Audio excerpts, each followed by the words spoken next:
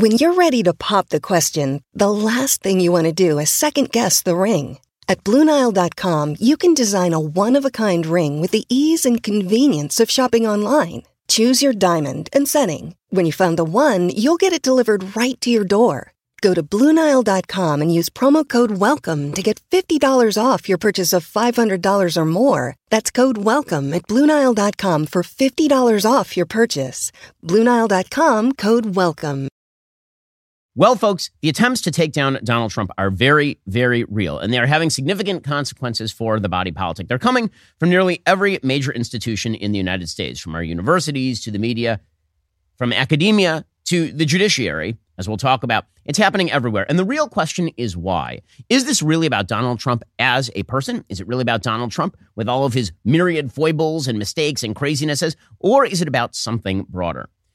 I will contend that it's about something broader, that the elite institutions in our society have basically decided that if anyone remotely right-wing were to ever enter the presidency again, it would be an existential threat to their vision of a utopian future for the United States. The reason I say this is because this weekend marked President's Day. We have an entire episode of Facts up at YouTube that you can view right now about the worst president of all time. And what you'll see in our list is that it goes all the way back and all the way forward, and it really tries to take a look at what people did while they were president and the impact of those things while they were president, and sometimes, as with Jimmy Carter, in their post-presidency. But historians every year, there's always a big story about the presidential rankings, the overall presidential greatness rankings from the American Political Science Association.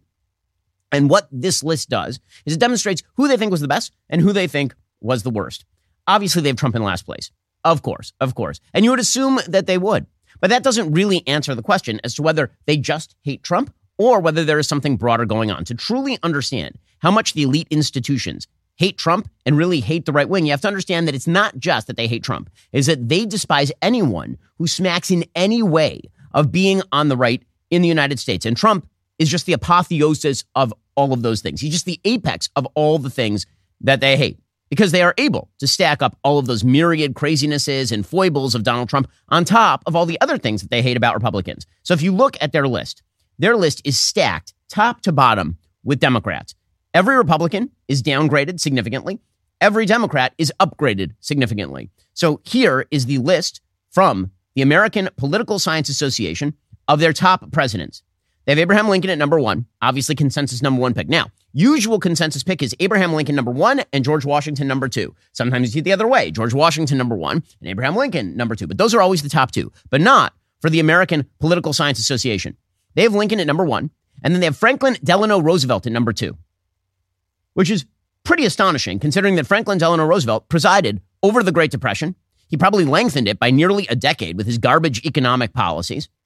Franklin Delano Roosevelt initiated many of the vast government overspending programs that have crippled America and created a vast welfare state that has led to a $34 trillion national debt. In other words, there are some good things that FDR did, like, for example, his leadership during World War II. Even that was plagued by some bad leadership decisions, particularly with regard to, say, the Yalta Agreement, which ceded all of Eastern Europe to the Soviets. FDR had a bizarre soft spot for Stalin. In any case, putting him number two above George Washington is the tell. But it doesn't end there. They put Teddy Roosevelt at number four. Teddy Roosevelt, of course, was a progressive. Teddy Roosevelt was a believer in the power of big government, even though he was a Republican. Again, the Republican and Democratic parties have shifted identity somewhat over the course of time. They put Thomas Jefferson at number five, Harry Truman at number six, and Barack Obama at number seven. There is no possible way to say that Barack Obama is the seventh best president of all time, the seventh greatest president of all time, clocking in above Dwight D. Eisenhower, James Madison, John Adams, Ronald Reagan, and everyone else. That's insane. Barack Obama was a terrible president. Barack Obama wildly exacerbated racial divisions in the United States of America by every available polling statistic. He presided over the complete dissolution of American power around the world. He downgraded the American military. He wrecked us in the foreign sphere. And domestically, he polarized America like no president of my lifetime, bar none. Not just on issues of race, but also on issues of culture, on issues of, say, sexual mores. We moved from a country where in 2008, Barack Obama campaigned as a proponent of traditional marriage to, by the time he left office, open discussions about whether men are women. That is what Barack Obama did, besides presiding over the worst recovery from a serious economic recession in American history, the slowest recovery in American history. And he spent more money than literally all prior presidents combined, did Barack Obama. They have him at number 7 on this list. And then they have LBJ, who initiated the Great Society programs that have spent probably $13 trillion on anti-poverty programs to leave almost precisely the same percentage of Americans in poverty. They have him ranked at number 9. The guy who lost the Vietnam War and got us involved in it in the first place. The guy who completely rewrote the constitutional relationship between the government and the private American citizen. That guy is at number 9. Bill Clinton is at number 12, as though Joe Biden is at number 14 on this list from the American Political Science Association. How in the world is Joe Biden ranked number 14? Ronald Reagan is ranked number 16. So Ronald Reagan, who led the most booming economic recovery in modern American history in the 1980s, and also created the groundwork for defeating the Soviet Union, that guy is ranked at number 16, and Joe Biden is ranked at number 14 by these people. Woodrow Wilson, the worst president of all time, a vicious racist who led us into World War I, who then created the system that led us into World War II, who jailed his political opponents for sedition. Woodrow Wilson, a truly horrifying, who created the bureaucratic state, the worst president of all time, they have that guy ranked above Ronald Reagan. Okay, the reason that I'm reading this is because you have to understand the framework by which our elite institutions work. And because of that framework, they are led into both a bizarre delusion that they can't possibly lose to somebody like Donald Trump, and also they are led to believe that they can do anything they want to stop Donald Trump. Because after all, if you have the 14th greatest president of all time, according to these people, running against literally the worst president of all time, well, I mean, what can't you do to stop that president of the United States? What can't you do to stop Donald Trump? We'll get to more on this in just one second. First, do you know what big tech and big government have in common? They both would like to silence dissenting voices into submission. If you talk about something they don't like on social media, well, good chance your post will be flagged by a content moderator. You might end up on some sort of government watch list. To fight back against having your voice censored by both big tech and big government, I recommend ExpressVPN. The problem with big tech is that not only do they attempt to censor you, they also track what you do online. They track what you're searching for, the videos you watch, everything you click. They can then match your activity to your true identity using your device's unique IP address. When I use ExpressVPN, they can't see my IP address at all. My identity is anonymized by a secure VPN server. Plus, ExpressVPN encrypts 100% of my internet data for protection from hackers and eavesdroppers. ExpressVPN is by far the best VPN I've tried. It is the VPN rated number 1 by Business Insider and countless other tech publications. What I love most about ExpressVPN, super easy to use. The app has one button, you tap it, you're protected. It's that simple. So stop letting your voice be censored. Defend your rights and protect yourself at expressvpn.com/Ben. That's expressvpn.com/Ben to get 3 months for free. That's expressvpn.com/Ben. So in the realm of delusion, Nate Silver has been taking it directly on the chin over the weekend because the poll analyst put up a piece pointing out that Joe Biden is extremely vulnerable in his reelect effort. He says, quote, "If you'd asked me a year ago, I would have told you that Joe Biden was a reasonably clear favorite in the event of a rematch against Donald Trump. Not an overwhelming favorite, mind you, but perhaps a 65-35 favorite. The case for Biden seemed obvious enough. Incumbents win re-election more often than not. And of course, Biden beat Trump in 2020. Democrats were coming off a relatively strong midterm. So I don't begrudge people who took their time to realize that Biden's re-election would be a heavy lift. The first time my internal needle began to shift was in late summer, when Biden's approval numbers remained poor, even as the economy was improving. And it was becoming more apparent that his advanced age was an enormous problem for voters and one Democrats weren't going to be able to spin away.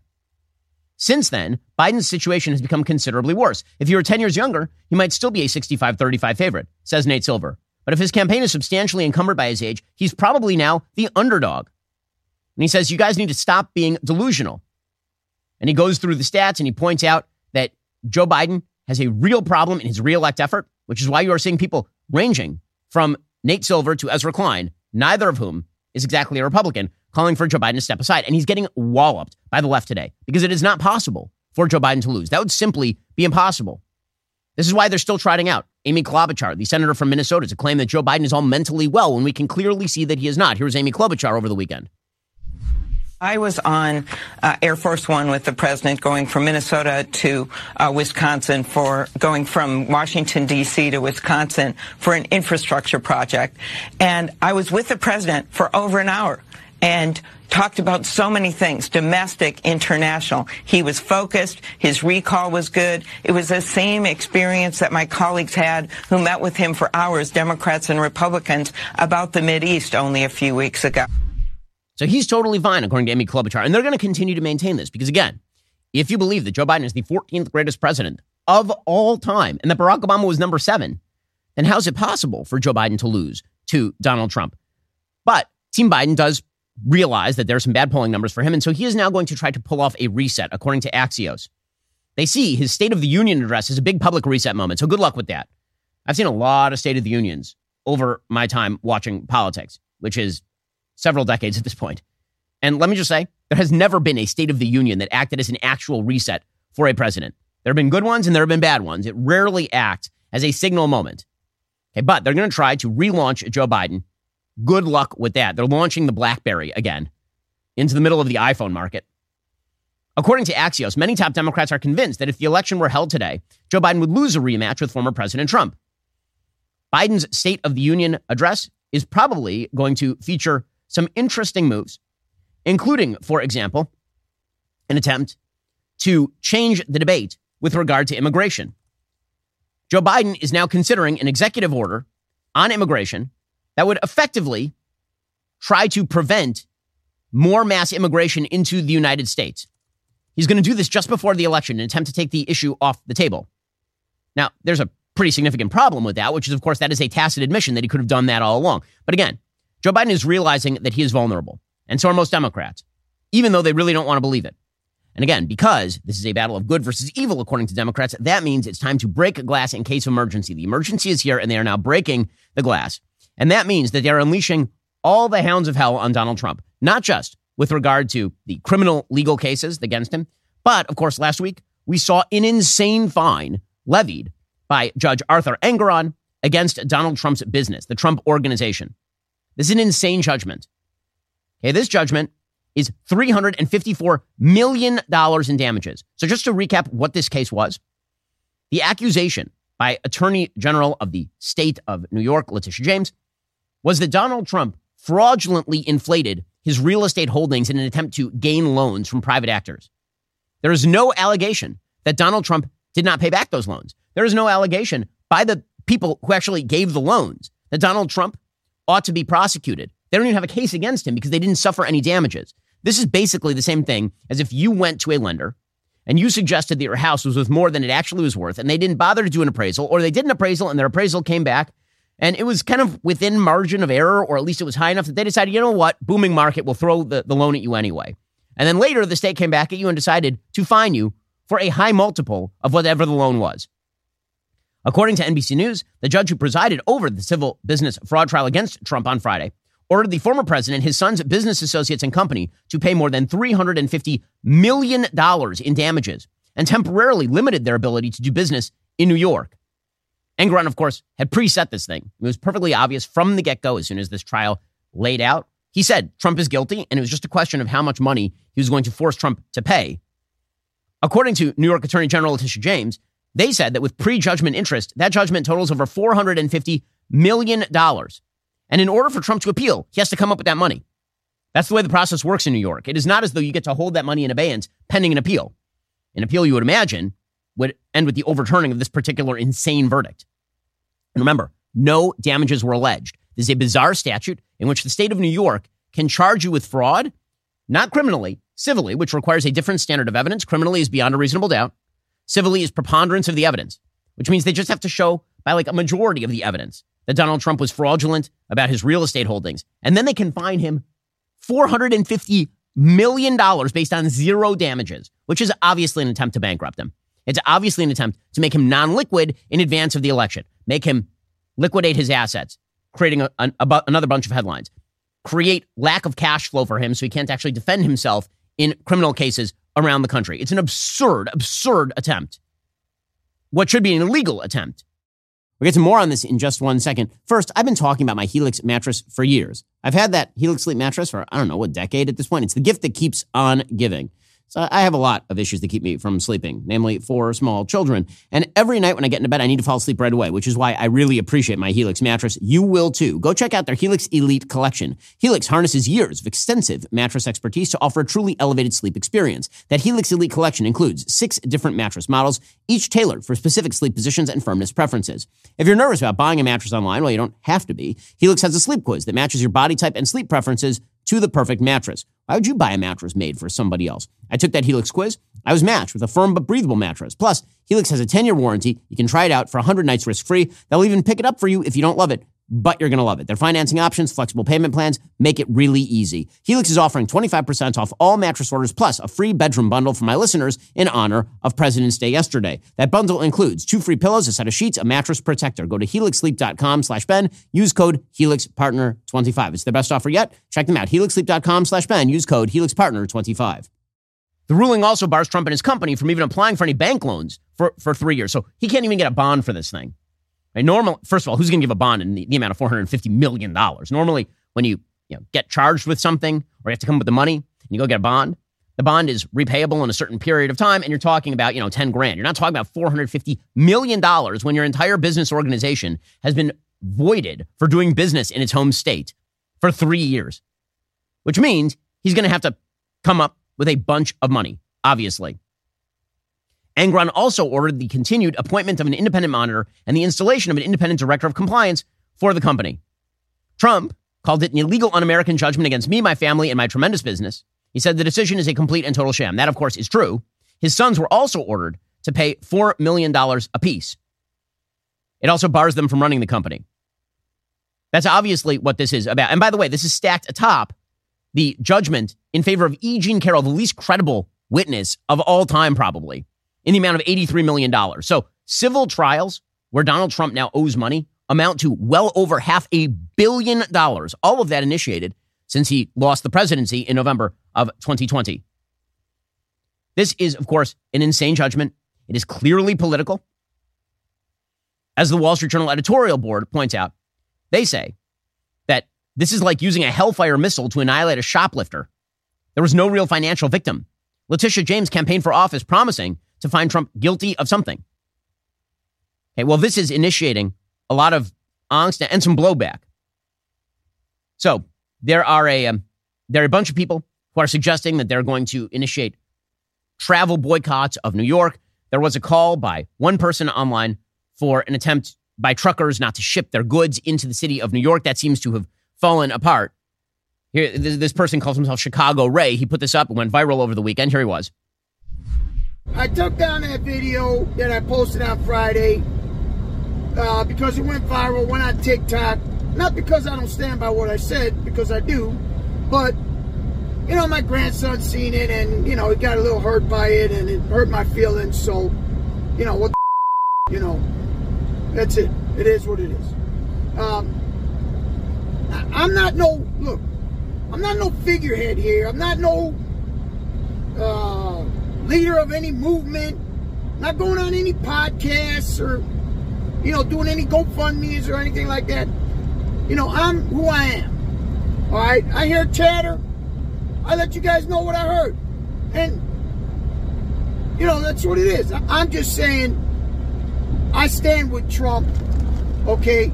I'm one of the millions of truckers that stand with Trump. That's it. Okay? So will there be civil disobedience?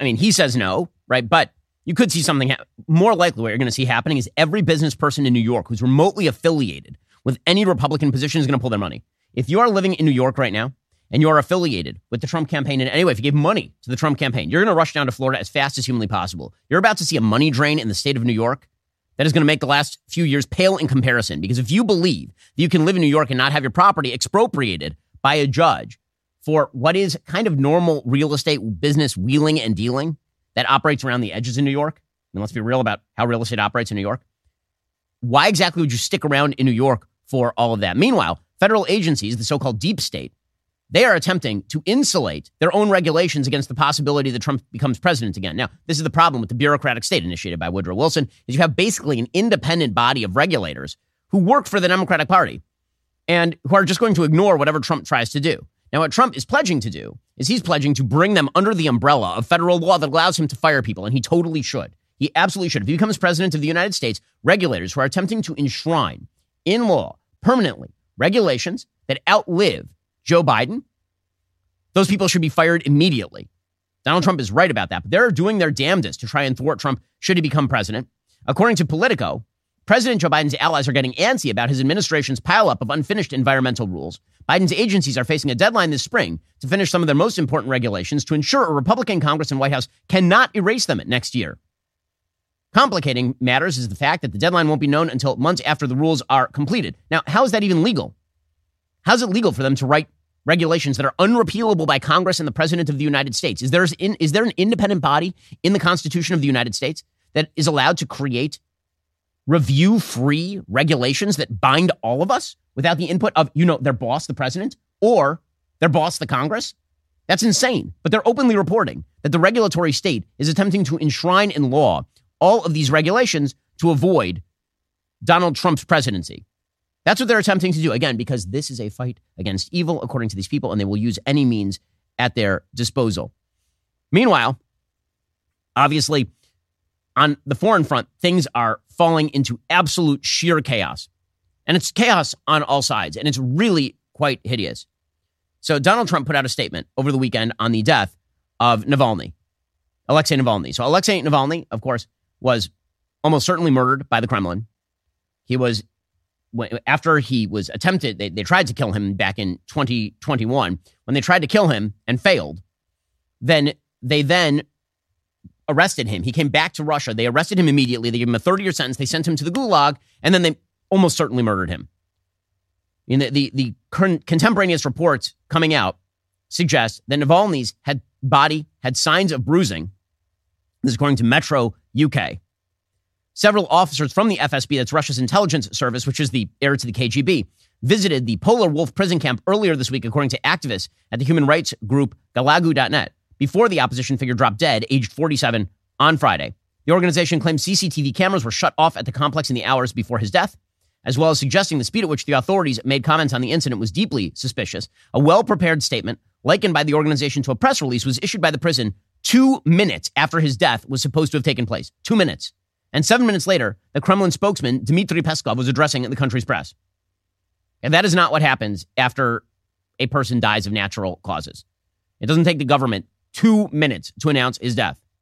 We'll get to more on this in just 1 second. First, no one likes to talk about life insurance, but it is really, really important. You need to include it in your financial planning for this year. Start shopping right now with Policy Genius. Find the right policy to protect your family today. Give yourself the peace of mind that comes with knowing that if something were to happen to you, your family can cover all their expenses while getting back on their feet. Policy Genius's technology makes it easy to compare life insurance quotes from America's top insurers in just a few clicks. You already have a life insurance policy through work, but that might not actually offer enough protection for your family. And if you leave your job, it might not follow you, which is why you need a backup plan. And that's where Policy Genius comes in. You can find life insurance policies starting at just $292 per year for $1 million in coverage. Some options offer same-day approval and avoid those unnecessary medical exams. Policy Genius has licensed agents who can help you find the best fit for your needs. When they make it this easy, you should just get it done. Policy Genius works for you, not the insurance company, so they don't have an incentive to recommend one insurer over another. You can trust their guidance. Save time and money. Give your family that financial safety net with Policy Genius. Head on over to policygenius.com/Shapiro or click the link in the description. Get your free life insurance quotes. See how much you could save. That's policygenius.com/Shapiro. In fact, an inmate at the complex told Russian opposition media other prisoners were informed Navalny had died at 10 a.m., which is before the officially recorded death time of 2:17 p.m. And they described how unknown vehicles had arrived at the prison the night before. None of this should be particularly surprising because, again, just a few years ago, they attempted to poison him with a nerve agent called Novichok. Not only was this well documented, the documentary on HBO that you can watch, Navalny, actually documents Alexei Navalny literally calling up the people who tried to poison him and asking them what they did. He pretends that he's working for the government. He asks them, and they just tell him straight up that they poisoned his underwear, and then they hope that would make it into his mouth, like by drinking a water bottle or something, and that's exactly what happened. He almost died. Local paramedics have told the opposition outlet Novaya Gazeta Europa that Navalny's body is currently being held at a different facility in the same area as the prison. They still have not turned it over. They're not turning it over, presumably because there will be signs of actual murder on him. Yulia Navalny, who is his wife, she said her late husband's body is being hidden because they're waiting for traces of yet another of Putin's Novichok to disappear. Novichok is a chemical nerve agent that kills you, and then eventually the signs of it wear off in the body. The Russian government thought it had worn off in the body, and then the Germans were able to actually detect it last time they used Novichok against Navalny. Okay, so Donald Trump then put out a comment on Navalny after several days of not saying anything. And he said, the sudden death of Alexei Navalny has made me more and more aware of what is happening in our country. It is a slow, steady progression with crooked, radical left politicians, prosecutors, and judges leading us down a path to destruction. Open borders, rigged elections, grossly unfair courtroom decisions are destroying America. We are a nation in decline, a failing nation. MAGA 2024. Okay, so there are a few things to be said about this. One, the last half where he talks about the decline of the country and the militarization of the Justice Department, militarization of our judicial system, all of that part's true. It is totally wrong for Donald Trump to compare that to the judicial arraignment, arrest, without process, without due process, without real charges, jailing and murder of Vladimir Putin's political opponents. And it's wrong for two reasons. One, it suggests that the state of play in the United States is similar to the state of play in Russia, which degrades the United States. Things are bad in the United States. They ain't nearly as bad as they are in Russia. That is a difference in kind. And we should recognize that because, again, many of these problems are fixable with, say, elections, or, say, with moving, or, say, with impeachments of bad judges. The same is not true remotely in Russia. So it's problematic to compare America to Russia for two reasons. One, it degrades the actual state of play in the United States. When you hear journalists traveling abroad and decrying the state of censorship in the United States, in Russia, where they literally kill the dissidents, that's a bad look. It's not true. Okay, but it also happens to downgrade the scale of what's happening in Russia, the state of evil that is happening in Russia. And Vladimir Putin is, in fact, a corrupt dictator. I know this has become unpopular to say in some circles. I don't know why. You can even make the case against American involvement in Ukraine without talking up Putin. But then again, I suppose you can't, because here is the thing. It is in America's interest to watch America's geopolitical rivals downgraded in terms of military capacity. It is not in America's interest to watch those geopolitical rivals gobble up large segments of the globe in terms of territory and population that have control over things like grain and oil. Making a realpolitik case for why the United States should basically acquiesce in Russian military land grabs, that's a very difficult case to make. So the only case that you're left making is effectively that Russia is not that bad, or that Ukraine is worse, or whatever it is. The problem is Russia is kind of that bad. So if you want to make the case that America doesn't have a geopolitical interest in Ukraine, make that case. But many of the people who are making that case are not really making that case. They're making a broader case, which is that Russia is not that bad, that somehow Putin is a guardian of Christianity, or Putin is a defender of Western values against secular liberalism. That's not what Vladimir Putin is. Vladimir Putin is a proponent of Russian greatness. Russian greatness is largely based, historically speaking, on Russian land control. That has been true for literally hundreds of years. That's, by the way, Putin will say that himself. In his interview with Tucker Carlson, for example, he literally spent the first 35 minutes explaining the history of Russia's control of land. At no point did he talk about, quote unquote, the spread of Russian values or the importance of Christianity. In fact, when Tucker tried to prompt him on that, he actually dodged the question. So let's talk about what's in America's interest at this point with regard to Russia and what Russia is actually doing. So what Russia is attempting to do on a foreign policy level is sort of recreate the red-green-brown alliance. So back at the outset of World War II, there effectively was a red-green-brown alliance. And that alliance was between the Nazis and the Soviets and the Islamists, because people forget about this, but the Islamists were working the entire Second World War effectively with the Nazis. Okay, so the new attempt by Russia is to recreate that internationally and with some help from domestic friends in other countries. What that means is that in this particular vision, Russia actually is not red. The Reds would be Marxists, people on the far left who believe that the West is a nefarious force in the world and that everything bad that's been happening in the world is some sort of weird blowback to America. And those people have advocated for America's enemies for a very, very long time. This would be like Bernie Sanders, who suggests that everything that happens in America is what's been driving places elsewhere. And we ought to withdraw from the world because it's better for the world for America not to be involved in other parts of the world. America's a nefarious Howard Zinn-like force in the world. They're joined by some people on the right who have sort of horseshoe theoried this thing, where America is really, really bad. And again, American foreign policy is responsible for all the blowback that has happened over the course of time. So you have sort of this horseshoe theory that you can put in sort of the red category. Then you have the Greens. Those would be the Islamists. Those would be people like the mullahs in Iran or Hamas or Palestinian Islamic Jihad or Bashar Assad or the Houthis. Right? Those groups are allied with the Marxists. This is why you see, say, Queers for Palestine marching in the West, for example. And then you have the Browns. And the Browns would be people like Vladimir Putin, who actually is a fascist. Vladimir Putin is not a communist. His country is run like a fascist oligarchy. They have like a 13% flat tax, but in order to own property and to have your property be secure, you have to be an ally of the dictator, which is the way that it works over there. China, by the way, is in sort of the same category. China is sort of titularly communist, but they're more fascist than they are communist, considering that they've allowed large swaths of market activity inside the country. So they are more corporatist at this point than they are actually communist. So this anti-American alliance is what Vladimir Putin is actually pursuing at this point. You can see it cropping up all over the globe. We'll get to more on this in just a moment. First, our friends at ZipRecruiter conducted a recent survey. They found the top hiring challenge employers face in 2024 is a lack of qualified candidates. This is certainly true, by the way. If you're an employer and you need to hire, great news. ZipRecruiter has smart tools and features that help you find more qualified candidates quickly. Right now, you can try it for free at ZipRecruiter.com/dailywire. As soon as you post your job, ZipRecruiter's powerful matching technology shows you candidates whose skills and experience match your requirements. ZipRecruiter has an invite to apply feature so you can send top candidates a personalized invite and encourage them to respond to your job post. When you use ZipRecruiter's rating tool, they'll send you more matches from new profiles created on the site. And ZipRecruiter can help you conquer your biggest hiring challenge, finding those qualified candidates. See why 4 out of 5 employers who post on ZipRecruiter get a qualified candidate within day one. Just go to my exclusive web address right now. Try ZipRecruiter for free. That's ZipRecruiter.com/dailywire. Again, ZipRecruiter.com/DAILYWIRE. There is no bigger challenge for an employer than finding great employees. ZipRecruiter can help. Head on over to ZipRecruiter.com/dailywire. ZipRecruiter is the smartest way to hire. So, Russia is now forming open alliances with the far left in South America. They've been doing this for a while.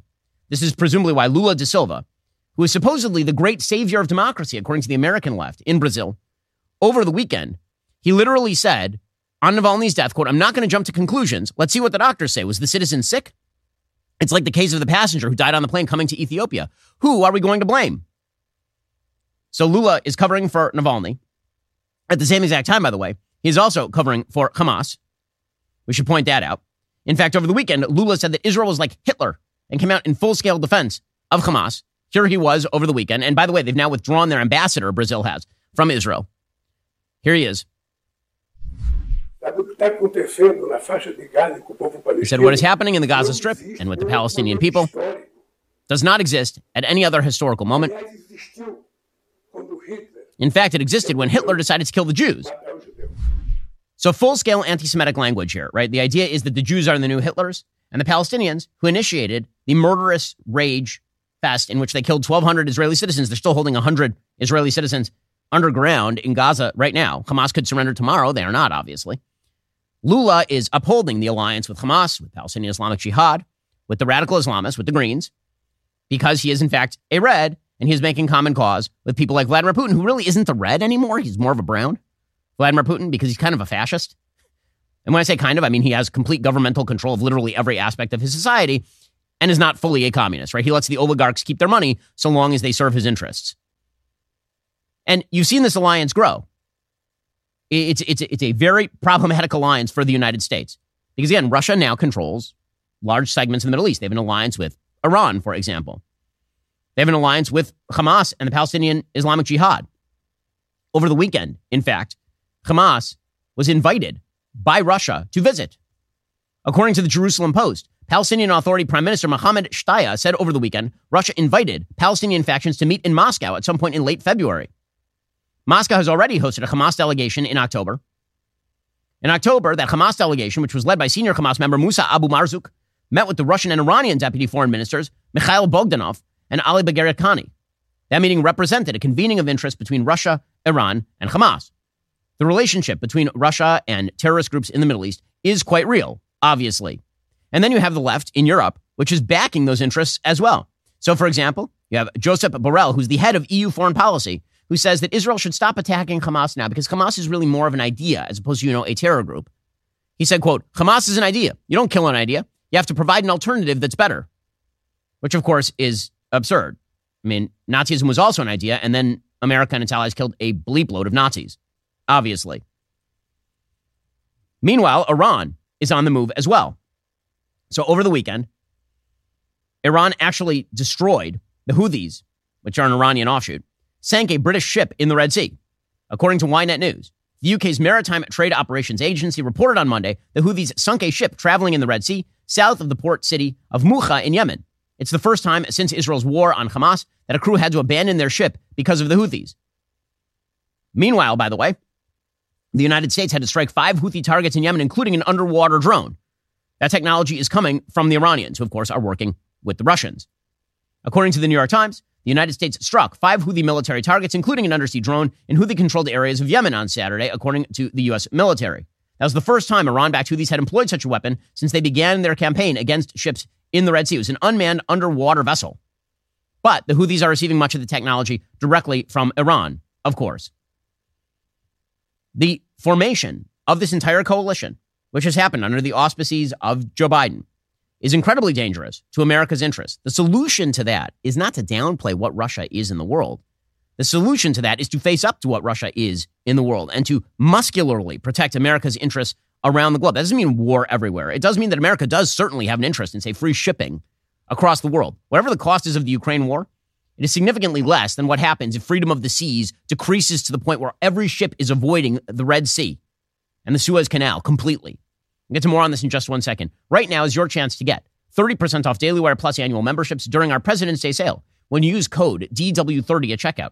Your Daily Wire Plus membership is your backstage pass to conversations with the smartest and most trusted talented in America. It's your front row seat to the Daily Wire's upcoming hit movies and series, like The Pendragon Cycle, Mr. Burcham, and more. It's your inside access to ad-free, uncensored news and opinions that matter to you. You get it all and so much more with your Daily Wire Plus membership. Right now, it's 30% off during our President's Day sale. Head on over to dailywire.com/subscribe. Use code DW30 at checkout. Meanwhile, of course, all of this was led off by the American surrender in Afghanistan to the 8th century thugs who were the Taliban. And now, as it turns out, unsurprisingly, remember that time that Joe Biden said that al-Qaeda would never be in Afghanistan again, that we had achieved our purposes? Spoiler alert, they're in Afghanistan again. According to the Jerusalem Post, the al-Qaeda terrorist organization is having a resurgence in Afghanistan under the ruling Taliban, setting up 8 new training camps alongside 5 madrasas, Islamic educational institutions around the country. That is a report from the UN Security Council from late January.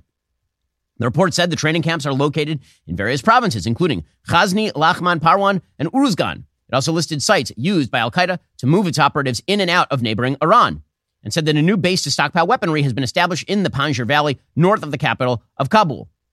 Again, what we are watching in real time is an alliance of convenience between Russia and China, and it's including Iran. And those countries are seeking to make common cause with left-wing countries in South America and in Africa as well to create effectively an anti-American bloc. That is what is happening in real time, and that's been led off by the era of Joe Biden surrender-laden politics. There's a lot of attempt here, by the way, to pass this off as a result of Trump. But let's be real about this. Iran was fairly contained while Donald Trump was president of the United States. They were quite fearful. Russia was fairly contained while Donald Trump was president of the United States. They were fearful, if not of his rhetoric, then of his unpredictability. China was not exactly certain what Donald Trump was going to do, but they are perfectly certain of what Joe Biden is going to do. And that is put up a soft show of force, slow walk aid to America's allies, vacillate, because the Democratic Party is vacillating. This is why when Joe Biden tries to suggest, for example, that the blood of Alexei Navalny is on the hands of Republicans, that's an amazing statement. He's the current president of the United States. If the president gets the credit or blame for what happens while he's president, I noticed that this old dude is the current president of the United States. Here he was over the weekend. Would you go as far as to say that Alexei Navalny's blood is on the hands of House Republicans right now? I didn't use that statement. They're making a big mistake not responding. Look. He said, I wouldn't use that term, but they're making a big mistake not responding, says Joe Biden. Well, I noticed that you said that you were going to have harsh response for Navalny if he died. That's something that Joe Biden said. When Navalny returned to Russia and then Navalny was immediately arrested and gulagged, Joe Biden said there would be significant repercussions for Russia should that happen, should Navalny be murdered. Well, now Navalny's been murdered and Joe Biden ain't doing bleep. But again, this is a broad-scale problem for the United States, and it is a conflict of vision with regard to foreign policies. I would say the foreign policy debate in the United States breaks down into at least 4 camps. First, there are the neocons, who have sort of an outsized role in the American imagination because of the war in Iraq. The neocons essentially made the argument, the Wilsonian argument, that it was America's job to preserve and foster democracy everywhere on earth, regardless as to whether it was in America's direct or indirect interest. That effectively, American values had to be spread no matter what, and that the safest world was a world in which American values predominated, even in places that were very unfriendly to American values. That school of thought has basically gone by the wayside. And anybody who says the word neocon right now, with regard to the vast majority of politicians, is just talking nonsense. The vast majority of politicians, even on the sort of hawkish right, were not in favor, for example, of the war in Libya or direct American involvement in Syria. And many of them are not in favor of, for example, heavy involvement even in Ukraine today. So again, the sort of neocon idea was thoroughly defeated by Donald Trump in 2016 and was rather significantly discredited by the war in Iraq. So that school of thought, I would say, has been largely marginalized. Then there is the sort of realpolitik school of thought, which is there are certain conflicts in which America does have an interest. And that doesn't mean boots on the ground. It means sometimes money. It means sometimes boots on the ground, depending on just how strong those interests are. But America does, in fact, have foreign interests, and America must apply its leverage in strategic ways in order to achieve those interests. That means getting involved in some conflicts with money, say funding Ukraine to stop Russia from taking over Kyiv, but not necessarily throwing money down the rat hole of attempting to have them take over Crimea, which is not going to happen, for example. I would count myself in the realpolitik camp of American foreign policy. So those are two groups. We'll get to more on this in just 1 second. First, we all know the first thing we do when we get home from work is change out of those work clothes and get into the comfortable loungewear. Well, luckily for me, I have Tommy John, because as I slip into something more comfortable, my Tommy John loungewear set, I'm immediately enveloped in a cocoon of supreme softness and unparalleled comfort. Not only is their loungewear cozy enough to use as sleepwear, it's stylish enough to wear for a quick stroll to the park with my kids, and you won't look like you just rolled out of bed, even if you may have done just that. Tommy John uses luxuriously soft tri-blend fabrics with flexible four-way stretch. Plus, their fabric is non-pilling, meaning it doesn't leave behind lint balls or fuzz. And guys, you might be wondering how they can get any better. Good news. Their underwear, amazing. I mean, I've been using them for years, literally throughout all my other pairs of underwear. Incredibly durable. Their fabric moves with you. It's just great stuff. Plus, Tommy John's best pair you'll ever wear or its free guarantee protects your most valuable asset. So shop at Tommy John. Get 20% off your first order right now at TommyJohn.com/Ben. Save 20% for a limited time at TommyJohn.com/Ben. That's TommyJohn.com/Ben. See site for details. Get to more on this in just a moment. First, you've heard me talk about how important it is to have a VPN to protect your online privacy before. Choosing a VPN you trust is equally as important. Now, I actually research the show's sponsors because I want to recommend brands I believe in. I can say with full confidence, ExpressVPN is the best VPN on the market. For starters, ExpressVPN does not log your online activity. Lots of cheap or free VPNs make money by selling your data to advertisers, but ExpressVPN doesn't do that. They've even developed a technology called Trusted Server that makes their VPN servers incapable of storing any data at all. ExpressVPN also uses Lightway. That's a new VPN protocol they engineered to make user speeds faster than ever. I've tried a lot of VPNs in the past. They can sometimes slow your connection, but ExpressVPN is always blazing fast and lets me stream videos in HD quality with zero buffering. Not to mention, ExpressVPN, really, really easy to use. You don't need any technical skills to set it up. You just fire up the app, you tap one button, and now you're connected. Even your grandparents could do it.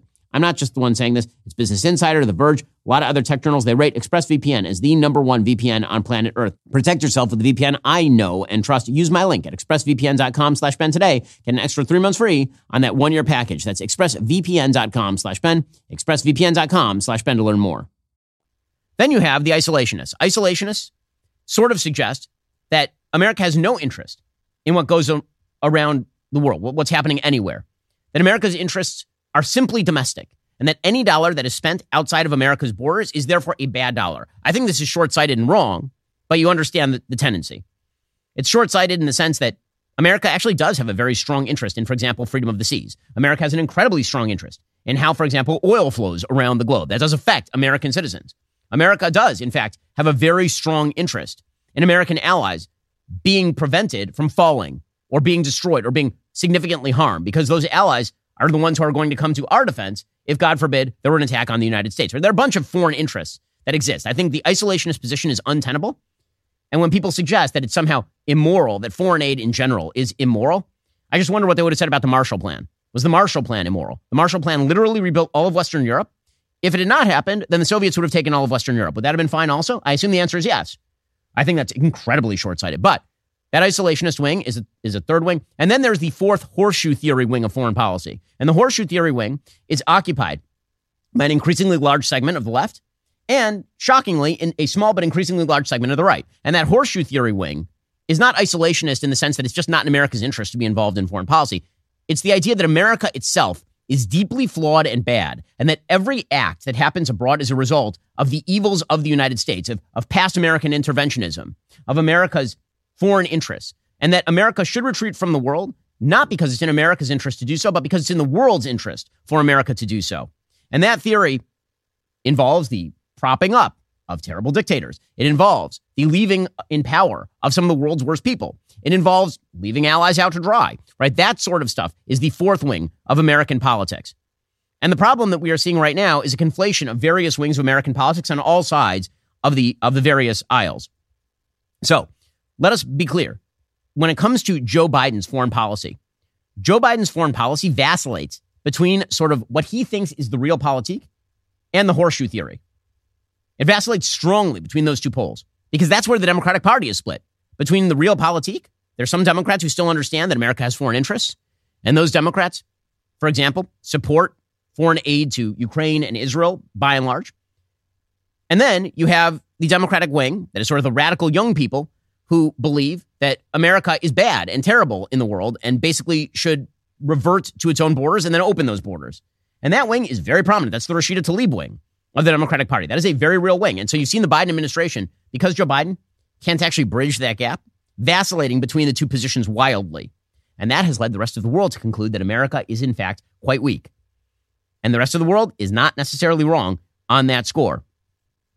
Meanwhile, as far as the Republicans, who Joe Biden is blaming for all of this, it's unclear exactly what the Republican Party is doing at this point, because the Republican Party has laid out various different views of its own on exactly what American foreign policy should look like. And you actually have members of probably all four wings of the foreign policy establishment that I just described in the Republican Party. You have members of like two wings in the Democratic Party, and you have members of probably all four wings in the Republican Party. You have a small niche sort of neocon wing, a very large realpolitik wing. You have a small but growing isolationist wing, and you have an even smaller but still growing wing of horseshoe theory folks. And the Republican Party is split between all of those, which leads to a very confused and confusing take on what foreign policy ought to be. So it's unclear exactly what's going to happen in the House of Representatives. All I would say is it in America's interest for Russia to take Ukraine whole? Not for Russia to maintain the Donbass or Crimea and end the war. I think everybody, if they could make that deal happen, who's of rational mind, wants that deal to happen. The question is whether Vladimir Putin wants that deal to happen. I see no indicators at this point that he does. He believes the West is going to collapse. Why does he believe that? Well, maybe because of Afghanistan, maybe because of Vietnam, maybe because of Iraq, maybe because every major foreign policy commitment that the West has made over the course of the last 40 years, certainly since the end of the Cold War, has largely ended with the West retreating to its own borders and nefarious powers taking territory, whether you're talking about Hong Kong or you're talking about Afghanistan. So Vladimir Putin is simply playing for time. Meanwhile, again, the Republicans are very split on this sort of stuff. They're not sure exactly what to do. Representative Mike Turner, who's the head of the House Intelligence Committee of Ohio, he says that right now the House Speaker is trying to clear a path for Ukraine aid, but having a tough time of it. As you know, President Zelensky has been asking for this aid since October for 5 months now. Has Speaker Johnson given you any assurances that he is going to bring Ukraine aid to the floor? Well, President Johnson has made a number of public statements committing to finding a pathway for the aid for Ukraine. I believe him. I think that we will. And this does need to get done. This is absolutely critical for U.S. support for Ukraine and to oppose Russian aggression. I mean, we will find out. But one of the big problems, of course, is that because all the parties are split along various lines, it's not even clear what people want from Ukraine. So according to Politico, people in Munich, there's a Munich Security Conference, and a bunch of people showed up from various countries. Senator Mark Warner, Democrat of Virginia and chair of the Senate Intelligence Committee, said that the aid package being considered would be, quote unquote, a game changer for Ukraine. But he did not make clear exactly what victory even looked like. He declined to say that the support would ensure Ukrainian triumph. Instead, he just said that it was sort of the last hope. It's unclear exactly what's going to happen in Ukraine. And this is part of the problem. Joe Biden has not even articulated what an end looks like in Ukraine. It's why you're seeing the rising isolationist and horseshoe theory wing. Because you do, in fact, have to tell your own citizens what the hell your plans are when you spend significant amounts of foreign aid abroad. Even if you want to say, as I would say, that we are better off funding Ukraine to stave off a Russian taking of Kyiv with the less than 1% of money that we spend on our federal budget every year and a fairly insignificant percentage even of our defense budget to basically restock our shelves, grease the wheels in terms of getting our military production capacity up to snuff. Right? Even if you want to make that argument, make the argument. Nobody's making any of these arguments, and it's truly annoying to me. Meanwhile, China, of course, is seeing a bunch of weakness. According to the Wall Street Journal, the Chinese military had a giant military exercise about 3 months ago in the South China Sea, in the Philippine Sea, actually. The Philippine Sea, which is a swath of the Pacific Ocean east of Taiwan, was the site of a decisive aircraft carrier battle in World War II between the United States and Japan, and carriers are now once again gathering there, and for good reason. Control of the Philippine Sea would be prized in any conflict between China and the United States over Taiwan or the South China Sea. U.S. warships, troops, and supplies deployed from bases on Guam or Hawaii would likely need to transit through that area, and China would want to interrupt those flows. So you are seeing the Chinese attempting to take control of that particular location. In October of 2023, Chinese aircraft carrier and 4 other warships did a drill there. In September, they did another drill in this particular area. In January, the United States held a drill there. And vacillation at home leads to foreign aggression. Vladimir Lenin famously suggested that his foreign policy was probe with bayonets, push where there's mush. America's enemies know that, and they are seeing an awful lot of mush at this point. Okay, meanwhile, on the American domestic front, America's racial problems continue to be seen in the halls of woke academia. There's an amazing interview that was done with the Free Press by Roland Fryer. Roland Fryer is a Harvard professor who became the youngest black person ever to be awarded tenure at an Ivy League school at the age of 30. He says that he faces threats and had to get armed security after he published a study in 2016 showing no racial bias in police-involved shootings. In fact, his research found that officers were less likely to shoot at black people than at white people in similar situations, although the difference was not statistically significant, as the Epoch Times points out. He said, I let the data talk and I don't care what it cost. But then apparently, he told Barry Weiss, who's the editor of the Free Press and the founder of it, he told her that he expected his research to show different conclusions. But when the research showed no bias in police-involved shootings, he hired a new team of assistants and repeated the exact same study. The results were the same. His Harvard colleagues told him not to publish because they were worried that he would ruin his career. He did run it, and in fact, it did ruin his career. Former Harvard President Claudine Gay alleged that Fryer's conduct with regard to one of his aides exhibited a pattern of behavior that failed to meet expectations, and he was suspended from Harvard 2 years after being accused of engaging in, quote, unwelcome conduct of a sexual nature. He denied all of that, obviously. Here is Roland Fryer discussing with Barry Weiss what it means to cross the establishment at one of these universities. One of the details in this story is that you were suspended by a woman who I had never heard of until recently. Her name is Claudine Gay, and she said this in a letter to the economics department at the time. Professor Fryer exhibited a pattern of behavior that failed to meet the expectations of conduct within our community and was harmful to the well-being of its members. The totality of these behaviors is a clear violation of institutional norms and a betrayal of trust of the Harvard community. So I guess I want to ask, do you believe in karma?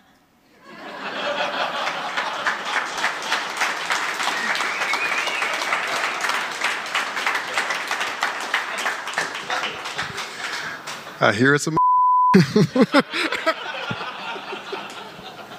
And also, does calling for the genocide of Jews constitute bullying and harassment? Yes or no? 1,000%.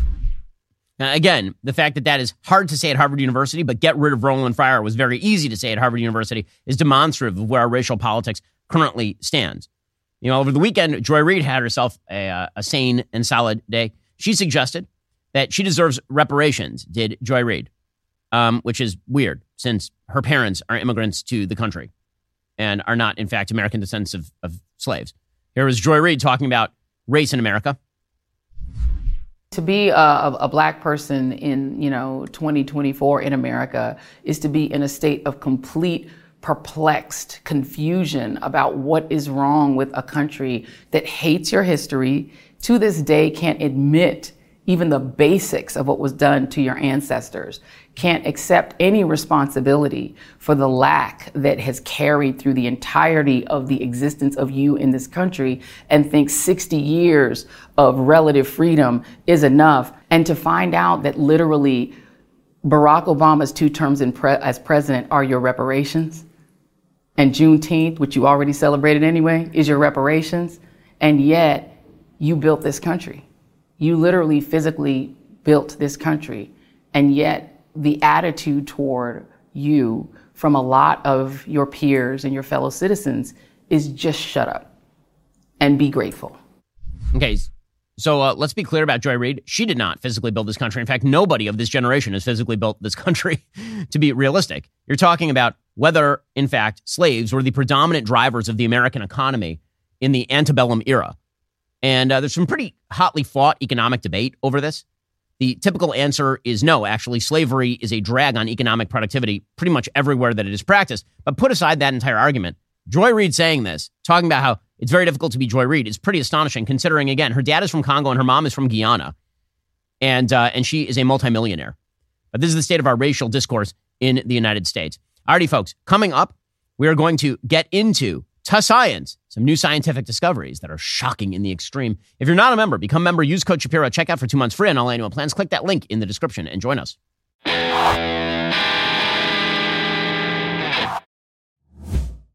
We'll get to more on this in just 1 second. First, Pure Talk believes in American values, and that free should mean, like free. So when you switch to Pure Talk today, you'll get a free Samsung 5G smartphone. There's no foreign line requirement, no activation fee, just a free Samsung that's built to last with a rugged screen, quick charging battery, and top-tier data security. Qualifying plans start at just $35 a month for unlimited talk, text, 15 gigs of data, and a mobile hotspot.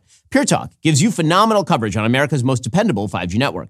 It's the same coverage you know and love, but for half the price of the other guys. The average family saves almost $1,000 a year. So I challenge you to choose a company that actually doesn't hate your guts and shares your values. Let Pure Talk's expert U.S. customer service team help you make the switch today. Go to puretalk.com/Shapiro to claim your eligibility for your free brand new Samsung 5G smartphone and start saving on wireless today. Again, go to puretalk.com/Shapiro to switch to my cell phone company. I've been using them for years. They're fantastic. You'll love them as well. Go to puretalk.com/Shapiro and claim your eligibility on that free brand new Samsung 5G smartphone. Start saving.